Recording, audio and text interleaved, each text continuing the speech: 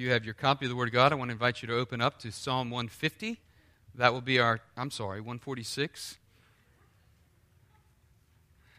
That will be our text this morning, Psalm 146. I was thinking that this is the last sermon in our summer series for Psalms, and so it was the end. So anyway, that was my train of thought. 150 is the last Psalm. Let us pray together. Our Father, we're thankful that we're able to come this morning to gather in this place with brothers and sisters in the faith, to sing your praise, to declare your worth. And so this morning, it's my prayer that your Spirit would be very real in this place for each of us. Lord, and I mean that you would deal with us according to your word. I pray, God, that you would reveal the hidden things of our hearts that we think aren't okay, or that we think are okay, rather. Also the things in our hearts that we are struggling with, God. I pray that you would bring comfort to us. And Lord, I pray that you would speak into our lives and that you would do this work that you continue to do of transforming us into the image of Christ. And I pray, God, that as we read your word, you would give us a hunger for it. And Lord, that you would open our eyes to the truth of your word and our hearts to love it. And by your Spirit, Lord, help us to understand this morning. Teach us. Now, Lord, I pray that the words of my mouth and the meditations of my heart would be pleasing in your sight, O Lord, my rock and my redeemer. For it's in Christ's name we pray. Amen. As Dr. David shared earlier, the theme, also the title of the sermon this morning, is A Life of Praise. And I think you'll see what I mean as we read through the psalm. So let's begin in verse 1. If you found your place, say amen. Let's begin in verse 1. Follow along. Praise the Lord.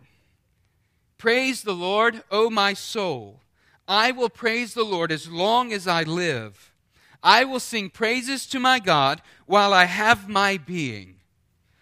Put not your trust in princes, in a son of man in whom there is no salvation. When his breath departs, he returns to the earth. On that very day, his plans perish. Blessed is he whose help is the God of Jacob, whose hope is the Lord his God, who made heaven and earth, the sea, and all that is in them, who keeps faith forever, who executes justice for the oppressed, who gives food to the hungry. The Lord sets the prisoners free. The Lord opens the eyes of the blind. The Lord lifts up those who are bowed down. He upholds the widow. The Lord loves the righteous. The Lord watches over the sojourners. He upholds the widow and the fatherless. But the way of the wicked he brings to ruin. The Lord will reign forever. Your God, O Zion, to all generations. Praise the Lord. Psalm 146 begins what's known as the Hallel Psalms, or in Hebrew, Hallel for English means hallelujah. And the last 5 Psalms, as we sang this morning, hallelujah, praise the Lord. The last 5 songs have this theme going throughout them of hallelujah, praise God, praising the Lord. And so Psalm 146 begins this kind of capstone on the entire book of the Psalter.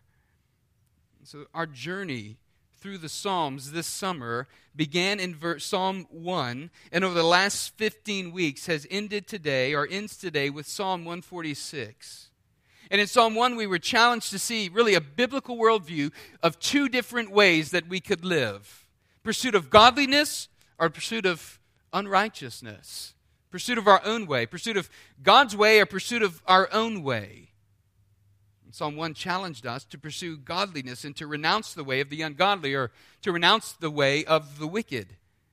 And the closing section of Psalms really challenges us similarly. Except it gives us kind of the outcome of that biblical worldview that approaches God and says, I'm pursuing godliness. it has as its outcome a life of praise. And what I want us to see this morning is this life of praise for the believer comes from the transforming work of Jesus Christ through His Spirit and manifests itself in a life of praise for all of God's people. And so this morning, I want us to see, as Dr. David shared a moment ago, a life of praise flows from a right view of who God is and what He has done for His people, from creation to redemption to eternal glorification. From the beginning to end, God desires and has designed that His people would live a life that is ultimately and completely sold out to Him for His glory. And so this morning, I think the text gives us 3 exhortations to a life of praise. And I want us to see those. The first that I want us to see this morning is the command of hallelujah. That may sound strange, but in verses 1 and 2, the psalmist gives us a command in the Hebrew language. It's one of those imperatives. And he says, praise the Lord! Exclamation point. It's an exhortation to all of God's people. Praise the Lord communally. He is corporately summoning all of God's people to come together and to praise God, to make that their chief mission, their aim. Praise the Lord. And then in verse 2, so he says, praise the Lord. And then in verse 1, he says, praise the Lord, O my soul. He goes from exhorting the congregation to simply exhorting his own life, preaching as if he's preaching to himself. Praise the Lord, O my soul. And in verse 2, he continues, I will sing praise to the Lord as long as I live. I will praise my God with all of my being. The psalmist sees his life of praise on earth as preparation for an eternity of praise in heaven. And he desires that his heart would be caught up into praising God. But I want to ask and answer the question this morning, what does it mean to praise the Lord in all of life? What does that mean and what does it look like? So I want to give you a few points here. First, I want us to note the what of praise. The what of praise, that is, praise is an expression of humble joy. He says, I will sing praises to my God while I have my being. That's why I'm breathing on this earth. I'm going to sing praises to my God. In fact, if you look at Psalm 150, he goes all the way from 146 all the way through Psalm 150. And at the very end of the psalm, you know what his words are in Psalm 150 verse 6? Let everything that has breath praise the Lord. A friend of mine asked the question, what if that psalm said, let everything that praises the Lord have breath? How many of us would be breathing? So what does it mean to praise the Lord in all of life? So I want us to see that praise first is it's an expression of humble joy. Humble because when we praise God, we're exalting Him above all others and above everything else in our lives. We're making much of Him, and by nature of praising Him, what are we doing? We are minimizing ourselves. You see, when we praise God, we're saying, you're worthy. You're worthy of all praise. You're worthy for a whole host of reasons, that which we're going to cover this morning in the psalm. So it's a humble expression. We make ourselves low before God when we praise Him. We acknowledge that He's sovereign. We acknowledge that we are the created. He is the creator. He's all-knowing, and we simply are not. He's all-wise, and we are not. But it's also an expression of joy. So it's humility and it's joy. Thank you.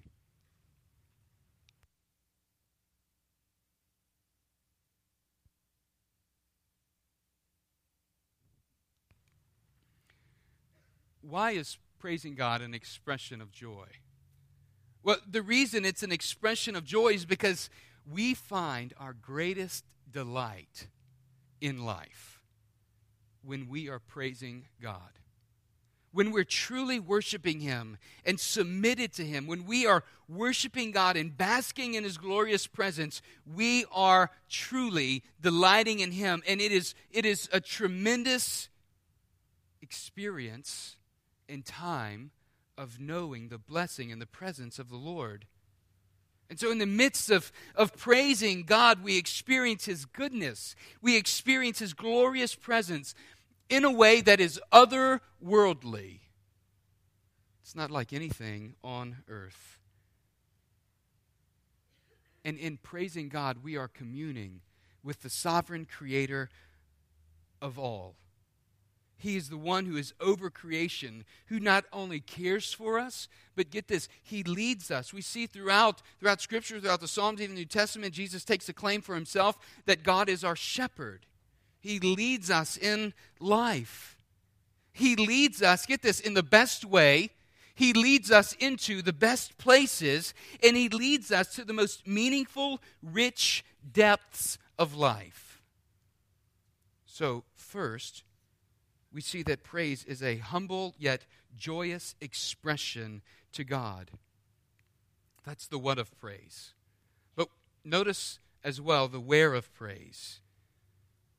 The where of praise is in all of life. He says, I will praise the Lord as long as I live. In everything I do, I want to praise the Lord, the psalmist is saying. And I think it's here that we need to see and recognize that life is the stage of gratitude where we magnify the glory of God, our Creator, through devotion that's directed to Him in our lives, through works that are manifesting Him in our lives to others. They see the good works that we do for His glory. And then through the words that we express to Him and about Him. We are not only declaring His praise, but we are speaking to others, declaring His goodness, declaring His salvation. So life, then, is the stage where we are gratuitously praising God for the work that He has done in our lives. So true praise of God goes beyond momentary corporate gatherings like we're in this morning. Now, it certainly includes the momentary corporate gatherings where we are gathered together this morning, but it goes beyond this to include all of life. That is, we praise God in work because He has created work and we do it for His glory. We praise God in the hobbies because He has given us the ability to enjoy and to do things and to see His goodness even in recreation, right? Recreation of our, just this idea of refreshment. We praise God in the midst of food, in the midst of drink, in the midst of entertainment, in the midst of exercise, in the midst of all that we do. Life is the stage whereby the believer who's been born in Christ and made new in Christ learns to live in such a way that we give glory to Christ in everything we do. And so the psalmist here is saying, with all of my being, as long as I live, I'm going to praise God. Third, I want us to note the how of praise. The how. So he says, and we alluded to this a moment ago, he sings. I will sing to the Lord, right? As long as I have my being. You see, praise manifests itself in singing to the Lord. And that comes from the overflow of a heart that's committed to God in worship. A life of praise flows from a holy life of dependence on God. Just as a musician tunes his instrument in order to have it make a beautiful sound so that it's acceptable and enjoyed by the audience, so the believer must tune his or her heart for beautiful, acceptable worship before God. Because a holy life of dependence on God determines a sanctified heart in the worship of God. And this is what a holy life is all about. It's about bringing glory to Him and about living in such a way where I am following obediently. And the chief desire of my heart is to bring Him glory. I think the psalmist is saying God isn't just part of his life. God's the heart of his life. He's the center of his life. And so many Christians today relegate God to a small part of their lives, and they miss the joy of the journey of what it means to walk in the Lord and to experience his goodness. Taking their eyes off of God, they begin trusting in self. Verse 2, so he says, I'm going to praise the Lord as long as I live. With all of my being, I'll praise him. I think we see this life that the psalmist is talking about. I think we see it demonstrated in the pages of, certainly of Scripture, even in the New Testament. We see it demonstrated in the life of John the Baptist. Think about John the Baptist. When Jesus came on the scene, his ministry of proclaiming repentance in the wilderness and his fame greatly shrank, didn't it? And when John the Baptist's disciples came to him and said, this guy, Jesus, he's taking disciples and he's baptizing guys in the Jordan River. What did John the Baptist say? He must increase and I must decrease. You see, his life was set on the trajectory of bringing glory to God. Paul, in 1 Corinthians 2:2, he's speaking to the church and he tells them, when I came among you, I decided to know nothing among you except Jesus Christ and him crucified. In other words, it was my chief aim, my chief desire to proclaim Christ to you, not to make you followers of Paul or Apollos or Cephas, but to make you followers of Christ. Philippians 1:21, Paul tells the Philippian church, in his struggle, he says, for me to depart and to be with the Lord, it would be glorious. But for your sake, I need to stay. And so he says, for me to live is Christ, and to die is gain. You see, his desire in life, chiefly, was to point others to the person and work of Christ.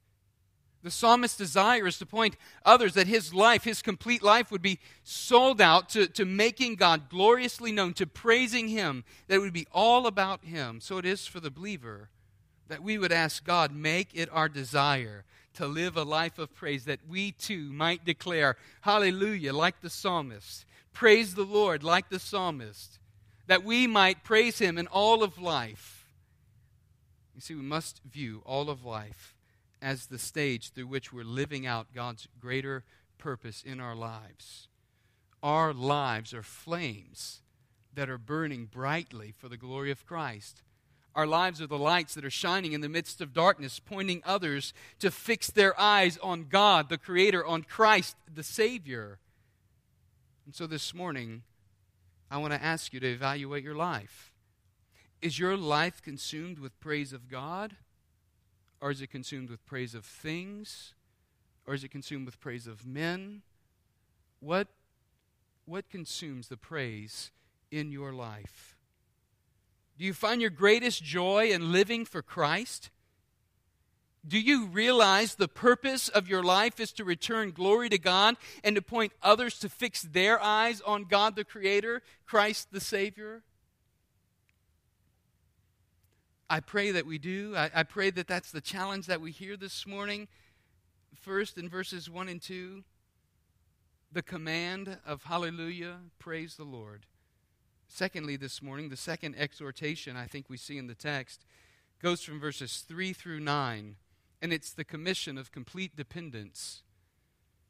And this really is a call, a challenge to rely on the Lord. We see this in verses 3 through 9. Verses 3 and 4, he says, don't trust in man, right? Look at verse 3. Put not your trust in princes, in a son of man in whom there is no salvation. Why not? Verse 4. When his breath departs, he returns to the earth. On that very day, his plans perish. He points us to see the inevitable end of man. There's a play on words here in verses 3 and 4. In the Hebrew language, the word for man is Adam, right? It's Adam.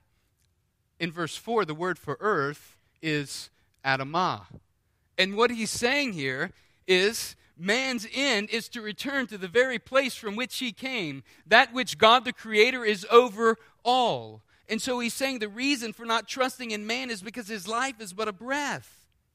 And he returns to the very ground from which he was created. Man in his fleshly sense isn't eternal. One day we'll take our last breath, we'll die, and when we do, our plans will perish. And what the psalmist is saying is our lives aren't to be marked by reliance upon men, upon princes, upon governments. Instead, they're to be marked by reliance upon God. Man offers no true hope of salvation. And in the context here, the real temptation for the leaders of Israel, get this, it was to depend upon other nations for their defense, for their security. They would make unholy alliances with pagan nations in order to protect themselves from being overrun by the Babylonians, by the Assyrians. And the psalmist is cautioning us, challenging us not to trust in men, but to place our trust in the Lord our God. You see, the challenge for the church today is no different than it was for the people of Israel then, or for the church of Corinth, the early church in Paul's day. Following men instead of God is as old as sin itself. Paul admonished the early church in Corinth in 1 Corinthians 12. I referenced it a moment ago. He says, what I mean is that each of you says, I'm of Paul, or I'm of Apollos, or I follow Cephas, or I follow Christ. And then he says, you're missing the whole point. Verse 13, he says, was Christ divided? Was Paul crucified for you, or were you baptized in the name of Paul? The point isn't following men. The point is following Christ. There were divisions that were springing up within the church. They were threatening to divide the church and threatening the unity of the church. They were claiming to follow one man over another rather than all following Christ. And this is a word to us today, even in the church, that we would not become disunified over following other people, over following other men, but we would all focus our eyes upon Christ, following Christ as the chief head of the church. I would also ask us as a congregation to think and to consider just nationally for a moment. We're approaching election season. The big question is, what are we, the church, trusting in? Who are we trusting in? I think we must be careful, especially with the new election season coming up, with this election year. Does the hope of the salvation of our nation rest on moral change in our nation's policies and at the state or at the federal level? Is that where the church is placing our hope, that the new person's going to come in and put in new policies and new laws in place in order to create a better moral landscape in our nation? Are we hoping for change in the laws of the land by putting more trust in the political system than putting trust in God to produce a holy church without spot or wrinkle or blemish, as Paul says in Ephesians chapter 5? Or are we trusting in God, asking Him to do a work of revival in our churches, in the lives of our people, in our nation? Are we seeking God, asking for our hearts to be as His heart is? And are we seeking to spread the name of God throughout our nation, throughout the world, because we know the only true hope for eternal lasting change is found in Jesus Christ? So the question I ask you is the same question I ask me this morning. What are we doing to be vocal about this God that we claim to praise when we gather for 3 hours on Sunday morning to worship? This God that we declare is the creator of heaven and earth, the one who is sovereign over all things. Are we completely depending upon Him, relying upon Him, trusting in Him with all that we are and have? Are we being bold in our conversations with others? Now, I'm not speaking about knocking somebody over the head with the Bible in a way that doesn't promote love or doesn't proclaim or causes them to shut you off from hearing the gospel. But what I'm communicating and asking for here is that we would be honest for a moment with ourselves and ask ourselves, are we really dependent upon God? Or are we expecting some policies to be made through the politicians of the land in order to change the moral landscape? And this is really what we're looking at with the counterculture study we're doing on Sunday morning, right? We must call out to God, knowing that He is faithful, committing our hearts and lives to trust and to depend upon Him. And the call here from the psalmist is, don't put your trust in princes or in a son of man in whom there is no salvation. When his breath departs, he returns to the earth and his plans perish. many leaders, many cult leaders, many national leaders, kings and princes have passed away. But God still remains, and God is sovereign. He is sovereign over all. He is sovereign over our lives, and He's worthy of our trust. And so in verses 5 through 9, the psalmist says, put your trust in God. He tells us why God is trustworthy. He's our faithful covenant God. In verse 5, look at what he says. Blessed is he whose help is the God of Jacob, pointing to the faithful covenant God, whose hope is in the Lord his God. Verse 6, he made heaven and earth, the sea and all that's in them, and he keeps faith forever. He's faithful. He keeps faith with his people forever. The psalmist is saying, happy or blessed is the one who looks to the God of Jacob for his help. And the point that he's making is just as God did for Jacob, so he will do for all who rely upon him, who call upon him, who put their trust and hope in him, for he is the rock and the God of salvation. And so I want us to quickly walk through 9 reasons the psalmist gives us to rely on God. It's in verses 5 through 9. Each line is a reason. And here's what I think happens in this, in what this psalmist is saying as we come into the pages of the New Testament. He gives us reasons that we are to rely on God. And then we see each of these reasons are pointing us to Christ's fulfillment of God's faithfulness. And actually become part, it's a way that Christ fulfills God's faithful promises. And then even further, he commissions us. Christ himself commissions us as the church. And so that's where we're heading. But let's begin with verse 6. God is eternal creator. All right, verse 6. He's the eternal creator, right, who made heaven and earth, the sea, and all that's in them. He's above and he's outside of creation. He's not bound by creation. He exercises sovereignty over his creation. And this is in contrast to verse 4. The man who returns to the earth, right? Whose life is just temporal. In fact, it goes on in the last part of verse 6, God is trustworthy. He keeps faith forever. We see God's covenant faithfulness in the life and the work of Jesus Christ, also contrasted with this man who is temporal here. Jesus Christ came to the earth. He identified with man. By becoming like man, he took upon himself the body of man, of humanity. He even became a baby, an infant in a crib. He lived a sinless life. He offered his life as a ransom for sinners to pay our sin debt so that we could have relationship restored with God and that we might come to him believing upon him through Jesus Christ. And so Jesus Christ conquered death through the cross. And then he rose from the grave on the 3rd day. And he ascended to the Father. And Scripture tells us that he now sits at God's right hand, interceding before God's throne on our behalf. And so with the psalmist, we would proclaim, hallelujah, what a Savior. He saved us. He's redeemed us. He's given us life and the hope of eternity, whereas before we had no hope. Thirdly, God executes justice for the oppressed. Look at verse 7, just going right down. He defends the cause of the weak. Hear what Jesus says in Luke 4:18, quoting from the prophet Isaiah. He walks into the temple. He stands up, he takes the scroll, and he says, "The Spirit of the Lord is upon me, because he has anointed me to proclaim good news to the poor. He has sent me to proclaim liberty to the captives and recovering of sight to the blind, to set at liberty those who are oppressed, to proclaim the year of the Lord's favor."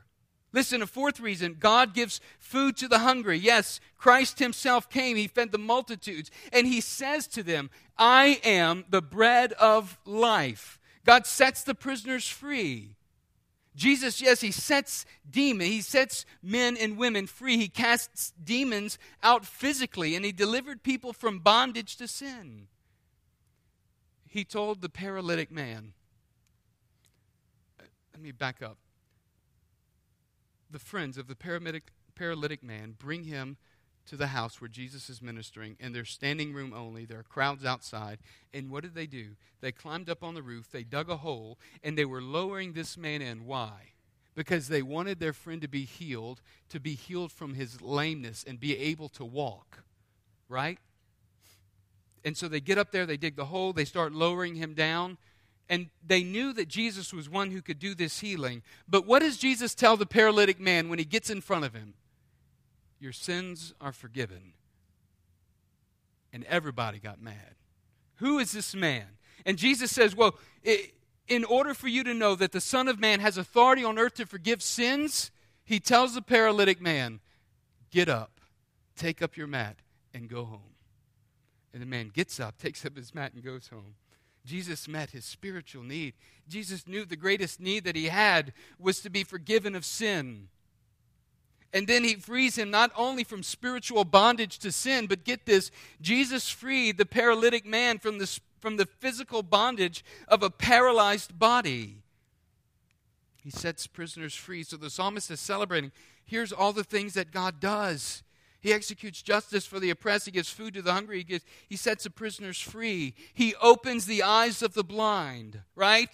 Just as Jesus opened the eyes of blind Bartimaeus so that Bartimaeus could see him both physically and spiritually. Hear what Mark 10 says. And they came to Jericho. And as he was leaving Jericho with his disciples, there was a great crowd. Bartimaeus, a blind beggar, the son of Timaeus, was sitting by the roadside. And when he heard that it was Jesus of Nazareth, he began to cry out and say, Jesus, son of David, have mercy on me. And he stopped and said, call him. And they called the blind man, saying to him, take heart, get up, he's calling you. And throwing off his cloak, he sprang up, he came to Jesus, and Jesus said to him, what do you want me to do for you? And the blind man said to him, Rabbi, let me recover my sight. And Jesus said to him, go, your faith has made you well. And immediately he recovered his sight, and he followed him on the way. You see, Jesus delivered him from the physical blindness, but he also delivered him from spiritual blindness. You see, these are both physical and spiritual works that Christ has done. God lifts up those who are bowed down, the psalmist says in verse 8.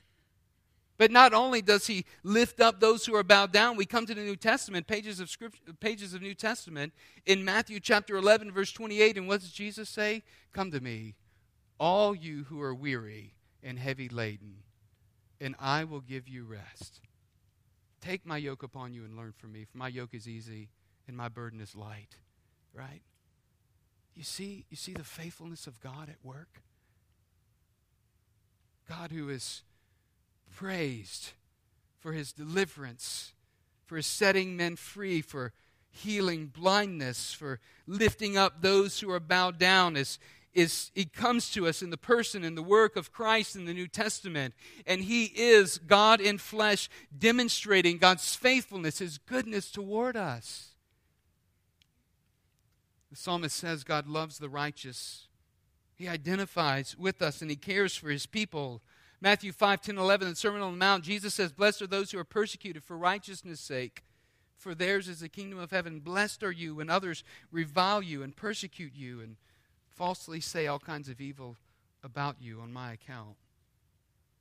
And verse 9 tells us he watches over the foreigner and the helpless. The Lord watches over the sojourners. He upholds the widow and the fatherless. But the way of the wicked he brings to ruin. Since Jesus is the fulfillment and faithfulness of God's redemptive plan for his creation, we see in him the work that's ascribed to the Father in Psalm 146. We see it modeled and lived out faithfully in the life of Jesus in the New Testament. And we understand this to be the mission and the ministry of Christ.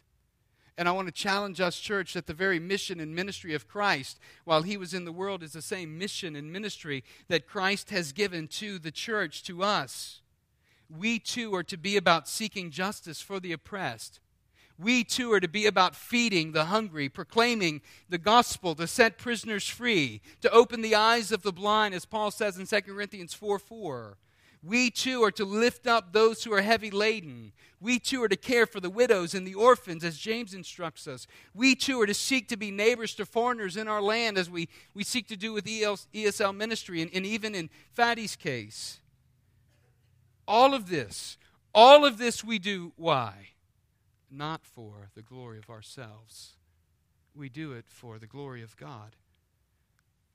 And the reason is because Christ has transformed our lives, causing our hearts to be in line with His. And He's caused our wills to be surrendered to His. And so we come and we surrender our very lives to His as we walk with Him. And in living this way, we display and we proclaim the gospel through living a life of praise. And so we're to call upon God with great dependence, trusting Him to do all things that only He can do. Let me ask us this morning, are you relying on the Lord? Are you living in complete dependence on Him? Do you know this testimony to be true in your life? That He's set you, the prisoner, free? That He's opened your eyes to see your sin so that you might trust in Him and profess faith in Him? The third exhortation I want us to see this morning is that we're exhorted to a life of praise through the confession of God's reign. We see this in verse 10. The Lord our God reigns. Verse 10, He says it. The Lord will reign forever. Your God, O Zion, to all generations. Praise the Lord. Scripture repetitively points us to this awesome truth about God, that He reigns forever. Believers find hope in this great and awesome truth of God. For all who are trusting in God through Jesus Christ, I want you to hear this morning the promise and the fulfillment of God's plan for His people. That because of Christ, we can experience abundant life with Him forever. Hear Romans 5:17. For if because of one man's trespass, that's Adam, death reigned through that one man, much more will those who receive the abundance of grace and the free gift of righteousness reign in life through the one man, Jesus Christ. You know what that's saying? Sin entered the world through Adam, one man, and by that man sin was passed down to all mankind. But in Christ we have one who has restored humanity. We have one who has come and who has given us life by professing and placing our faith and trust in Him. And by doing so, we can have life abundantly. And we too can be with God who reigns forever. And because of that, we can say, praise the Lord. The hope of all who put their trust in Christ is that we can experience deliverance from sin and that we can know victory over death in this life and be brought into God's eternal kingdom. The challenge this morning for each of us is to evaluate our lives and to ask the question, is my life being lived as a life of praise? You see, a life of praise flows from a right view of who God is, a right view of what God has done for His people, from creation to redemption to eternal glorification. Where do you fall this morning? Is your life consumed with a life of praise? Does the psalmist's words, I will praise the Lord as long as I live, ring true in your heart? Is that the desire of your heart this morning? I want to challenge you this morning, if it's not, to repent, to confess that before God. I want to exhort you this morning, church, to a life of praise. I want to challenge us to take this seriously. Are we trusting in God? Are we calling out to Him? Are we crying out to Him for dependence? Maybe that's the prayer that you need to have this morning. Maybe that needs to be the prayer of your heart, crying out to God for dependence, complete trust upon Him. I'm going to close us in prayer. Let me make mention of one other thing before I do. If this morning you're here as one who's never professed faith in Jesus Christ, I want you to know that the God that we have prayed to and praised this morning is the God of eternal redemption. The one who came in the form of man, as we said a moment ago, to die for your sin, that you might have eternal life. And if you've never professed faith in this Jesus Christ, I want to ask you this morning, I want to invite you that you can do that. You can do that right where you're sitting. You can confess your sin before Him and trust Him. You can come down front and talk with me, and we can talk later. You can come and just share with me that God's working in your life in that way, or share with someone next to you, share with someone around you. If the Lord is drawing you in that way this morning, do not delay. Surrender your life to Him. I'll be down front if you want to pray. The steps are open. If you want to just move forward as a way of commitment to the Lord, you can certainly do that. Let us pray this morning. Father, we thank you for your word. We thank you, Lord, for the testimony of the psalmist who says, I'll praise you as long as I live, as long as I have breath. I want the praise of your name to be found upon my lips. Let that be all of our heart's cry. God, teach us how to live a life of praise for your glory so that we might affect others, the nations, with the hope of the gospel. And Lord, if there's any this morning who are struggling to surrender their life to you, are struggling to surrender an area of sin and difficulty to you, I pray, God, that you would draw them by your Spirit and give them strength to take a step of faith and to surrender to you. It's in Christ's name we pray. Amen. Would you stand?